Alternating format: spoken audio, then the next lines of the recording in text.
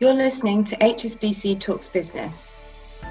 Learn how businesses like yours are leveraging a wide range of banking solutions to maximise their success, and how HSBC is helping them. Listeners should note that this episode has been recorded remotely, therefore the sound quality may vary. Thank you for listening.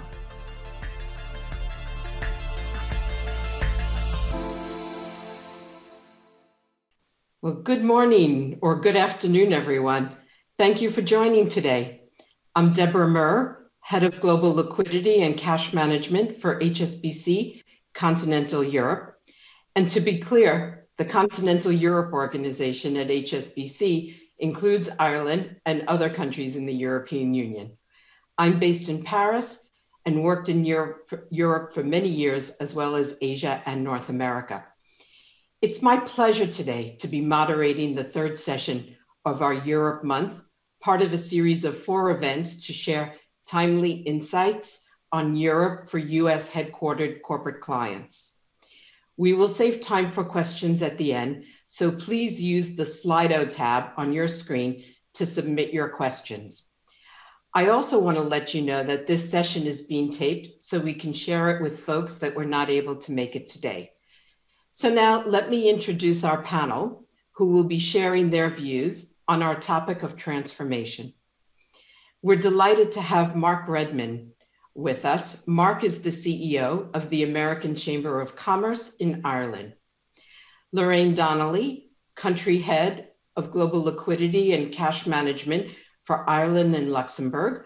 Lorraine has 18 years of experience in designing and delivering cash management solutions for corporates.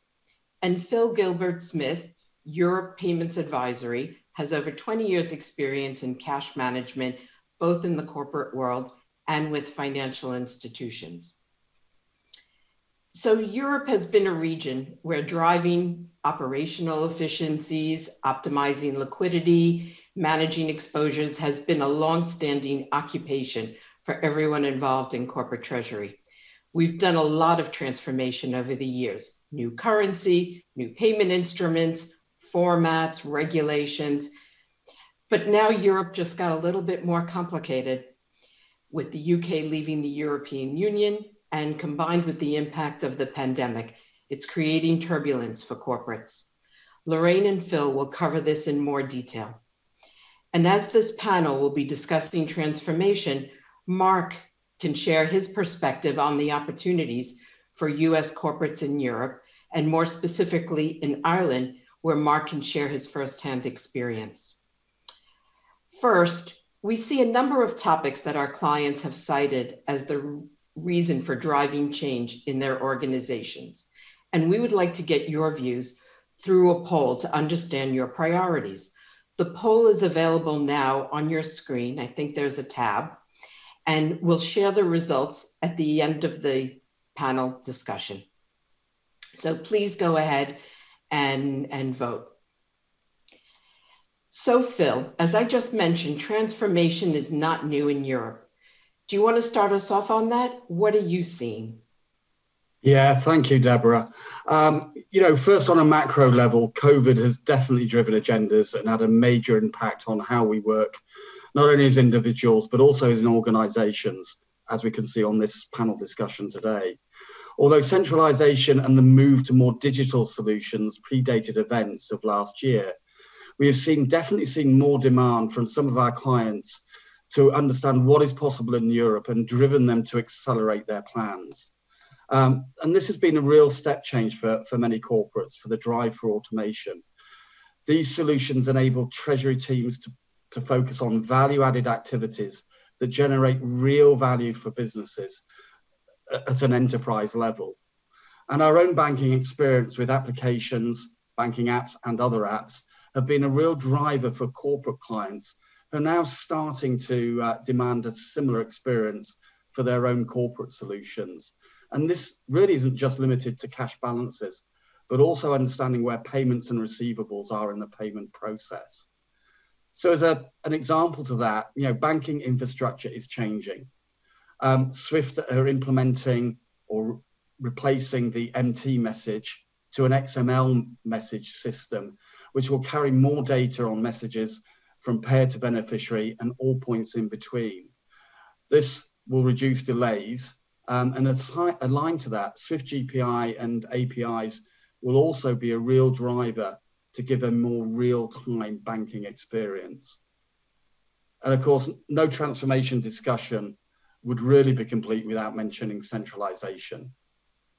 Centralization has been on the agenda for many organizations, whether this is just to rationalize the number of banking partners or to achieve greater standardization, whether it be cost reduction or centralization of functions to manage liquidity risks. But we also see clients wanting a potential end state that utilizes payment factories, in-house banking, and netting centers, whether or not this be global or regionally achieved. At the end of the day, there is no right or wrong solution. Each company will have to determine the end state that best suits their business goals. But fundamentally, a banking partner needs to provide the solutions that support our clients' objectives. With this in mind, a real aid to centralization has been the number of new banking products, such as virtual accounts, that have enabled you as corporates to achieve robust, flexible structures that wouldn't really have been possible previously. And one final point, in addition to what we see in cash management offerings from banks, the lower cost of technology has been a real driver for the transformation, moving from on-premise solutions to cloud-based solutions, whether they be a TMS or an ERP solution. Thanks, Phil. Let me bring you in, Lorraine. How has the landscape changed in Europe over recent years? Sure, Deborah, and good afternoon to all our attendees today. Deborah, from a cash management perspective, I think many Treasury practitioners would agree that Europe represents potentially reduced complexity relative to other regions in that cash and liquidity management objectives. And that complexity is supported by factors such as the existence of a common currency, the euro in the region, of course, SEPA, which is effectively a pan-European ACH scheme, harmonizing payment standards and rules, but most importantly, a pro-business and open regulatory environment, which facilitates the movement of cash across borders in an efficient manner and ultimately underpins the feasibility of some of those efficient treasury constructs that we see in the region, such as regional treasury centres and in-house banks. As you mentioned at the outset, there are, of course, complexities and nuance to operating in the region.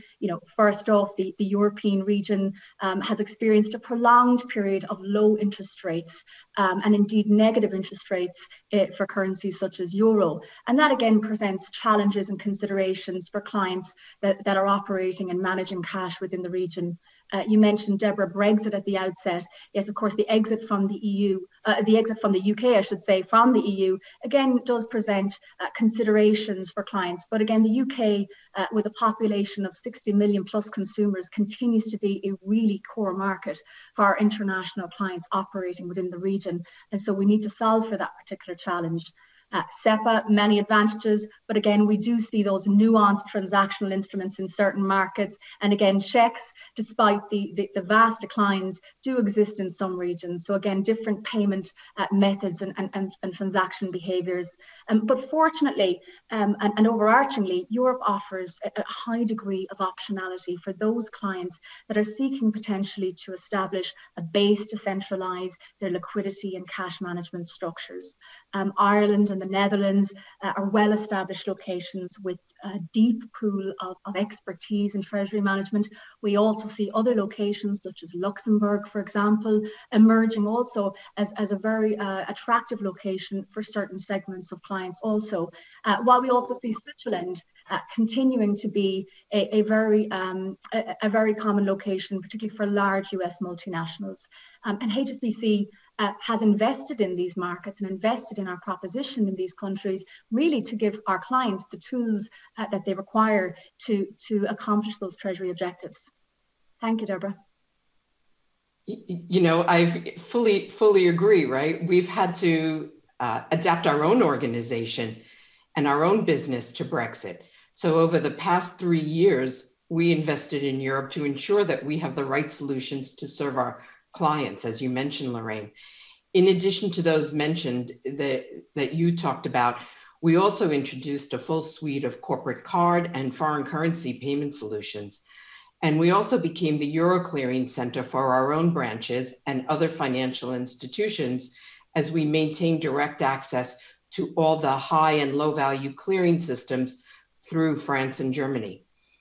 And as of last December, we changed our name to better reflect our presence in Europe. We are now officially named HSBC Continental Europe, headquartered in Paris, and we will operate with 2 primary hubs in the EU, one in Germany, one in France, plus our branches across Europe. Speaking of investment in the region, Mark, can you please comment specifically on the inward investments you are seeing? Sure, Deborah, and a huge thank you to you and to Phil and all your teams at HSBC for inviting me to participate in Europe Month, and great to speak to your stakeholders and clients across the Atlantic. It's also a delight to share the stage with Lorraine. And speaking on behalf of the American Chamber, I can tell you, Deborah, it's a great pleasure to partner with the great team you have in Dublin, including Lorraine, Niamh Haughey, and of course, Alan Duffy. So because it's Europe Month, let me say a few quick words, Deborah, about the scale of the US-European Union business relationship. And this gets measured every year by John Hopkins on behalf of AmCham EU. The last numbers we've seen pre-pandemic show that 50% of inward investment into the United States comes from the European Union, and 61% of inward investment into the EU comes from the US. US companies employ 4.9 million people in the European Union, but European Union companies employ 4.7 million in the States. And as you know, Deborah, when it comes to trade and services, the US has a significant surplus. In fact, in 2019, US service exports to the European Union reached 312 billion, whereas in the opposite direction, it was $236 billion. And when we put these two amazing markets together in terms of purchasing power, we're speaking about 1/3 of global GDP. So having set that scene, Deborah, let me say a few brief words on what I've seen here in terms of the impact on global investment due to the COVID pandemic. And I want to speak in particular briefly on the impact on integrated global supply chains, because I think that's kind of illustrative for the wider relationship. I think we've learned a few things, Deborah. One of the things we've learned is that knee-jerk protectionism does not work when we're addressing global challenges. And let me illustrate that by one simple example. The world needs ventilators right now. Ventilators typically have 1,000 components from over 30 different countries. Look at the extraordinary, not just transatlantic, but global collaboration in relation to vaccines. So what we see in terms of coming out of this pandemic is the United States looking for trusted partners, not just in global supply chains, but in doing business more broadly. Nextly, Deborah, I want to say a few quick words about maybe the post-pandemic opportunities and landscape. I think we can predict a few quick things. A, an explosion of consumer demand. B, an explosion of economic growth. But C, payback time for the pandemic borrowings. So we think this is going to mean unprecedented competition for inward investment. So I'm going to conclude at this point, Deborah, by maybe saying a few words about where Ireland stands in all of this. And let me begin with Brexit. And I think there's broad recognition Brexit does represent an inward investment opportunity from Ireland, because Ireland will be the only English-speaking common law gateway to the European Union. But Ireland has to perform a very delicate balancing act between London and Brussels and Washington. And Ireland has to be really comfortable in dealing with ambiguity in that regard. So it may come as no surprise to you that actually in the Irish language, there's no direct equivalence for the words no or yes. So very finally, in terms of the US attitudes to Ireland, you know, it's wonderful. There's a president in the White House who self-identifies as Irish American. We were so honored in April 2019 when Speaker Pelosi spent 3 days in Ireland focusing on maintaining the Good Friday peace agreement. But we're very clear that that influence only opens doors, and we still need to seal the deal. And actually, Deborah, this is the 60th anniversary of the American Chamber of Commerce in Ireland. So let me conclude by sharing with you how the deal making has been going. So as we speak today, Ireland has substantial investment by the world's top 5 global software companies, 14 of the world's top 15 medtech companies, 18 of the world's 25 top global financial services companies, and all of the world's top 10 pharma companies. So we're facing the future, Deborah, with grounded optimism. Back to you. Phenomenal. It really is. And you've raised a really good point about the delicate balance Ireland has to make between all the stakeholders, all the partners. Really, that is a big challenge. Thank you so much, Mark. So Phil, where do you see the opportunities for our clients? Well, thank you, Deborah.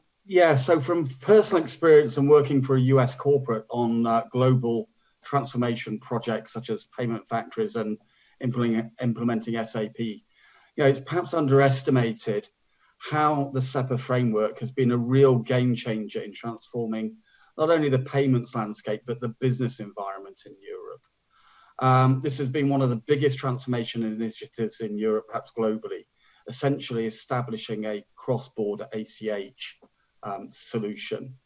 It's enabled truly pan-European centralization opportunities. I remember having to work with suppliers across Europe, for example, paying Deutschmarks, if people remember those, from a French and UK entities accounts. Not only the FX implications, but the cross-border charges, there were delays, as well as Treasury having to hedge over 30 currencies. And there was really added complication across cross-border trade, making Europe a fairly complex region in which to do business. And, as Mark alluded to, this has really changed within Europe.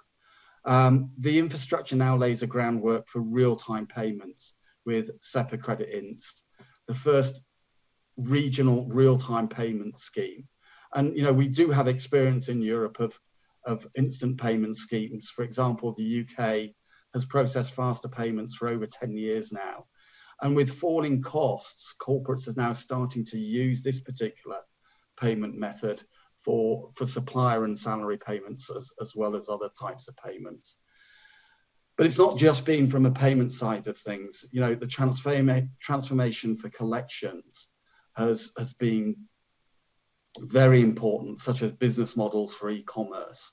SEPA direct debits and instant payments are starting to replace card payments for online purchases.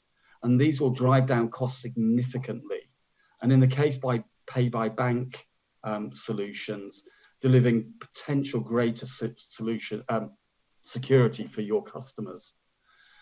And these payment rails go hand in hand with APIs, which initially have been used for balance and transaction inquiry within your TMS. Basically replicating a real-time experience that's really only been available in banking proprietary online solutions. And there'll be more discussion on the APIs in the next session on the 24th of February. But going forward, we are developing a real-time experience for transactions, certainly for operational type payments. For example, we're now currently working with an insurance company looking to pay claims 24/7, thereby improving the customer experience. And we're seeing that all over the market in Europe at the moment. Fintechs, it has to be said, are playing a significant role, not only in collaboration with banks and HSBC in particular, by bringing newer products quicker to market, but they're also providing niche solutions for treasurers. And finally, realistically, treasury teams are now becoming more tech savvy, and they are driving the agenda with IT teams rather than being perceived as just a user of these systems. So they are now driving real business change within organizations. So back to you, Deborah. Thanks, Phil. I fully agree. Technology has been a real enabler for Treasury. Lorraine, how about your views on opportunities in Europe? Sure, Deborah. And following up on what Phil said, anytime that we get the opportunity to centralize payments, clients naturally expect that advantage around optimizing liquidity management also. And liquidity management always at the forefront, of course, of treasurers' minds, but none more so than in the last 12 months, where certainly companies have battled a number of COVID-related challenges. And really worked to access those pockets of excess cash for group deployment. In Europe specifically, treasurers will want to avoid a situation whereby on one hand, they are paying potentially debit interest or overdraft interest charges on a short euro position for a particular subsidiary or in a location, and on the other hand, incurring negative credit interest related fees for surplus balances. So certainly while visibility and cash continues to be, visibility and control continues to be so important, there certainly is opportunities around interest optimization in Europe. I guess it's also helpful to mention, relative to the time zone here, Europe nestled in between Asia and the US, certainly that does confer certain advantages for treasury teams working in the region. And we do see as a growing trend the geographical remit of treasury teams in Europe growing. And in some cases, we have examples of clients that potentially consolidate up to 20 currencies into a single location in Europe, such as Ireland and the Netherlands. So that's definitely a growing trend. But so too the suite of tools that treasury teams are deploying to help them in managing cash. Cash concentration is a very long established tool, also referred to as zero balancing. Equally, notional pooling is a commonly used tool in Europe in particular. But increasingly, we're having conversations with clients around concepts such as virtual account management in helping them in supporting a number of objectives, including centralization. But essentially combining all of these liquidity management tools and going back to what Phil was saying in terms of the opportunities presented by real-time payments and APIs, a combination of these tools can really provide a truly transformative treasury solution. Yeah, and Lorraine, picking up on the virtual account point here, the role that virtual accounts make in centralization, enabling payments on behalf of and receivables on behalf of solutions. And these solutions are relatively easy, and I say relatively easy to implement in Europe. And we don't underestimate the time and effort and cost in implementing POBO structures, certainly within ERP solutions. But realistically, these are relatively easy when compared to receivables on behalf of. And where VAs, I think virtual accounts have really improved that process is the sales to cash cycle.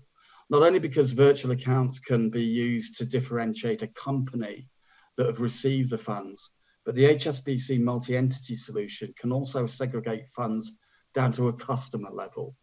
So this customer segregation again creates efficiencies within your credit teams, enabling them to better manage the credit risk. So I think that that's an interesting point that we're seeing virtual accounts helping at all levels of an organization. So back to you then, Deborah. Thanks, Phil. So Mark, what profiles and trends are you seeing in Ireland, and what factors come into play? So Deborah, let me speak to a few aspects here, if I may. And the first one I'd like to speak to is just how multinational investment has really transformed what it feels like to live in Ireland, to be part of Irish society. And, as we gather here today, 1 out of 6 children born in Ireland is born to non-Irish parents. If you go to an AmCham member company in Ireland, you're likely to meet over 100 different nationalities. Ireland was the first country in the world to vote by popular referendum for marriage equality. Now, I want to call out here how we've been honoured to partner with HSBC on a number of our inclusion initiatives, including gender equality. And in fact, HSBC have been huge partners for us with our Women in Global Organizations initiative. And I'm proud to say to Deborah that AmCham's board is gender equal, and it's such an important value for us. And I think this diverse talent pool we have here in Dublin and in Ireland has enabled members like HSBC and others to serve international and global markets. I'd also like to call out, Deborah, if I may, the fact that Ireland, you know, we're kind of well positioned from a time zone perspective. Now, respecting, of course, people can't be always on, you can actually serve markets from West Coast states right through to Asia Pac within a reasonable time frame in Ireland. And the final area I'd like to cover at this point, Deborah, maybe is where we see growth opportunities, right? So in terms of Industry 4.0, we'd call out things like robotics, cobotics. In terms of wider services, we'd call out cybersecurity. But also, Deborah, I call out the power of proximity. I mean, Dublin, quite frankly, it's a great city, but it's like a village, as is Ireland. And you have amazing proximity. Our International Financial Services Centre is right beside what we call our digital docklands, where the global leaders in data and digital can be found. That leads to great fusion in terms of fintech opportunities. And one of our leading universities, Trinity College Dublin, is in that same footprint of the city, creating an innovation district in partnership with Cambridge Innovation Centre in Kendall Square. So that's really exciting, Deborah. But I'd finish by saying we see massive opportunities, for example, in convergence in sectors such as life sciences and data and autonomous vehicles and industrialization. Let me hand back to you at this point.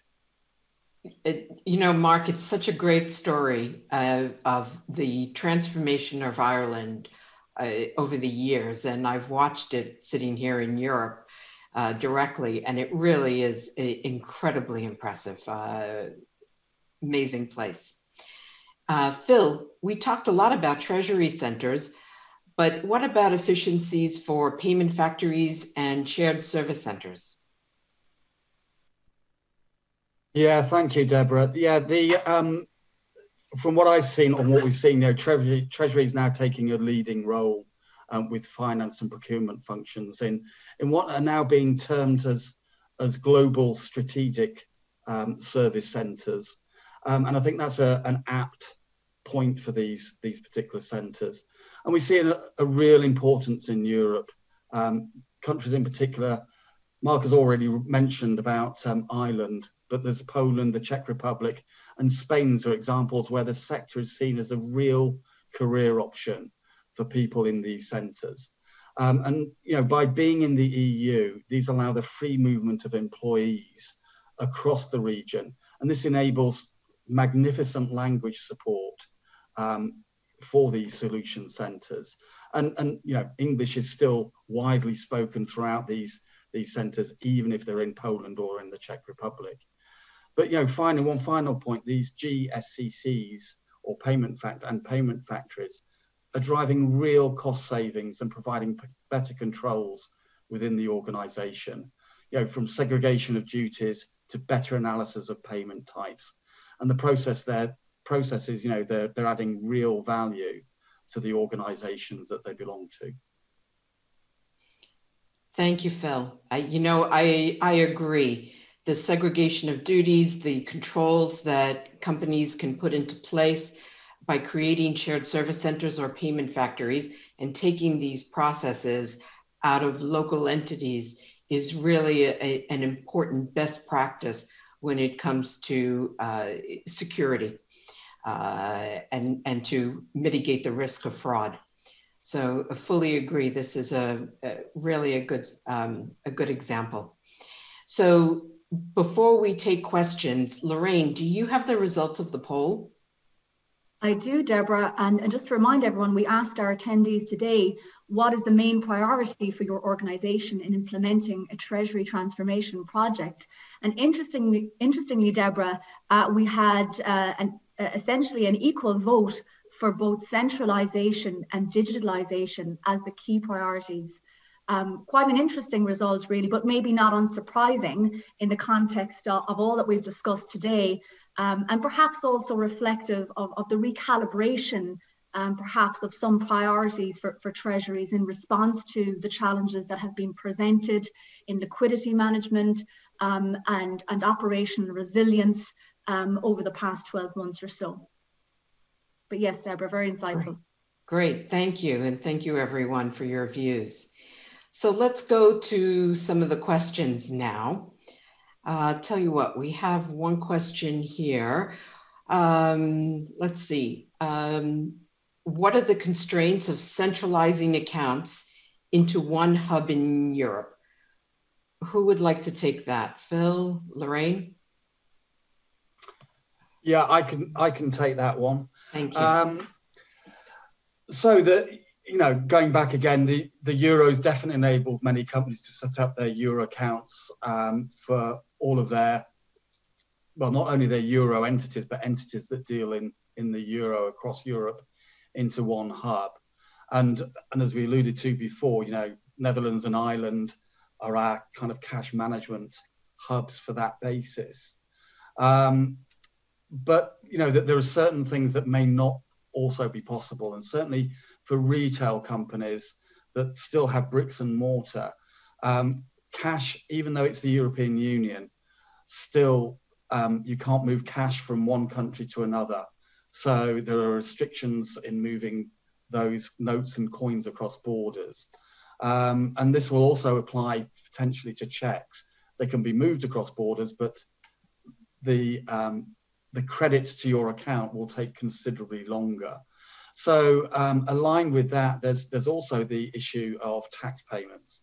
And I just choose Spain and Italy in particular, that require payments of taxes, whether they be national or locally, to be made from local accounts. So although we are seeing these type of things, we are seeing that there have been a few difficulties in having a truly one-centered hub approach, certainly to the Euro. Okay, thanks, Phil. And Lorraine, let me ask you, has COVID derailed or delayed Treasury transformation plans? Good question. Yeah. It's a good question, Deborah.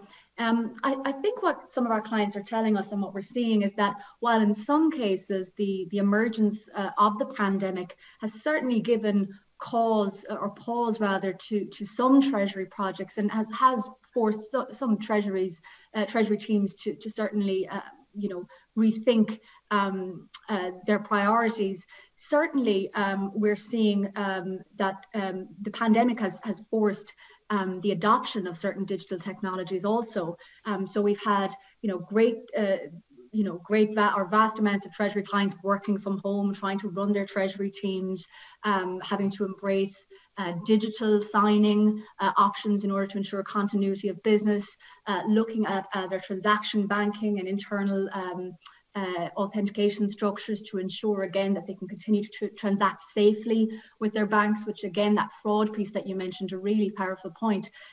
So I think certainly while Treasury have been forced to look at the very broad remit and the very broad list of priorities, certainly I think what we're hearing from clients, and I think it's borne out by the poll results, is that it continues to be a really key priority.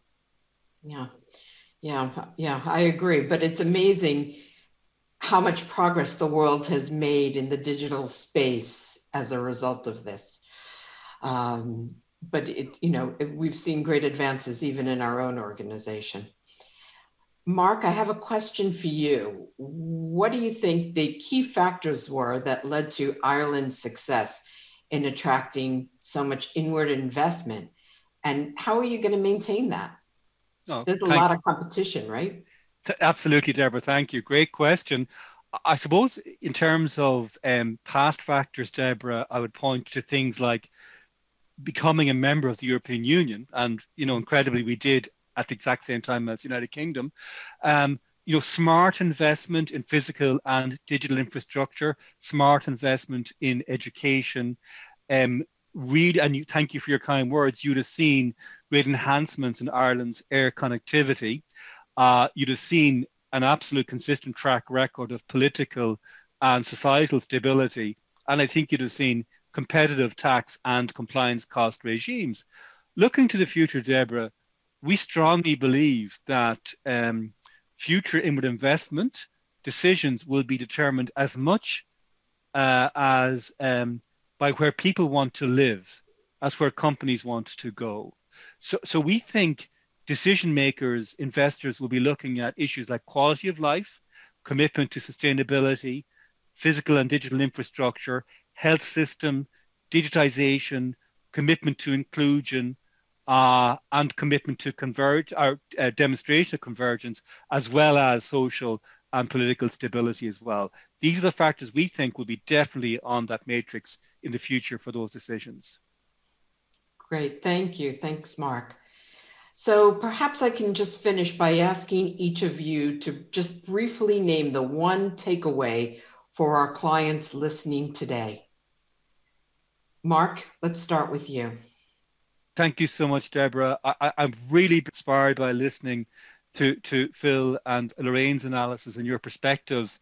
And it just strikes me that, and I should have mentioned this earlier, we're very fortunate to have about 40,000 talented people working in global strategic services here in Ireland across so many sectors. And here's a fun fact, Deborah. I think we're the first in the world to collaborate with a university to create an education pathway up to master's level for folks who are specializing in global strategic services. So that's my takeaway. I like your term, global strategic services. Thank you. That's really appropriate now. Phil? Yes, realistically, I think, and we've said it before, is not only the Eurozone, but the size of the European Union with all the different, even with all the different currencies, it's 460 million people, which is a significant marketplace to do what is effectively easy transition of business opportunities across the region. So it's that one huge market that you can see slap in the middle of the time zones. Great, thanks. And Lorraine? Thank you, Deborah. I would maybe just reiterate that Europe certainly, it's a very pro-business environment. And notwithstanding some of the complexities that we've mentioned there, it still offers fantastic opportunities for Treasury practitioners to really take steps forward in terms of their transformation journey. And I would certainly encourage any of our attendees listening today to reach out to their relationship team or their cash management specialist to understand, depending on where they are in terms of their journey and maybe their aspirations in Europe, either expanding into Europe or potentially consolidating into Europe, to understand what might be more feasible and achievable and a working model for them. Thank you, Lorraine. Listen, a big thank you to our panelists. That's all we have time for today. We would love to hear feedback from our audience. There's a tab on your screens for your feedback. And a big thank you to Mark for his invaluable insights on Ireland. And thank you to our audience. We hope to see you next week on 24th February, where Garvin Callan, founder of 101, together with a panel of cash management experts, will be looking at the future with a session on innovation in cash management. Same time, same place. In the meantime, if anything today has caught your interest, as Lorraine mentioned, and you'd like to talk more about it with us, please contact your sales manager or contact the Continental European Corporate Sales Team directly via the link in the invitation. And please stay safe and enjoy the rest of your day. Thank you. Thank you for joining us for HSBC Talks Business. To learn more about anything you heard today, please visit business.hsbc.com.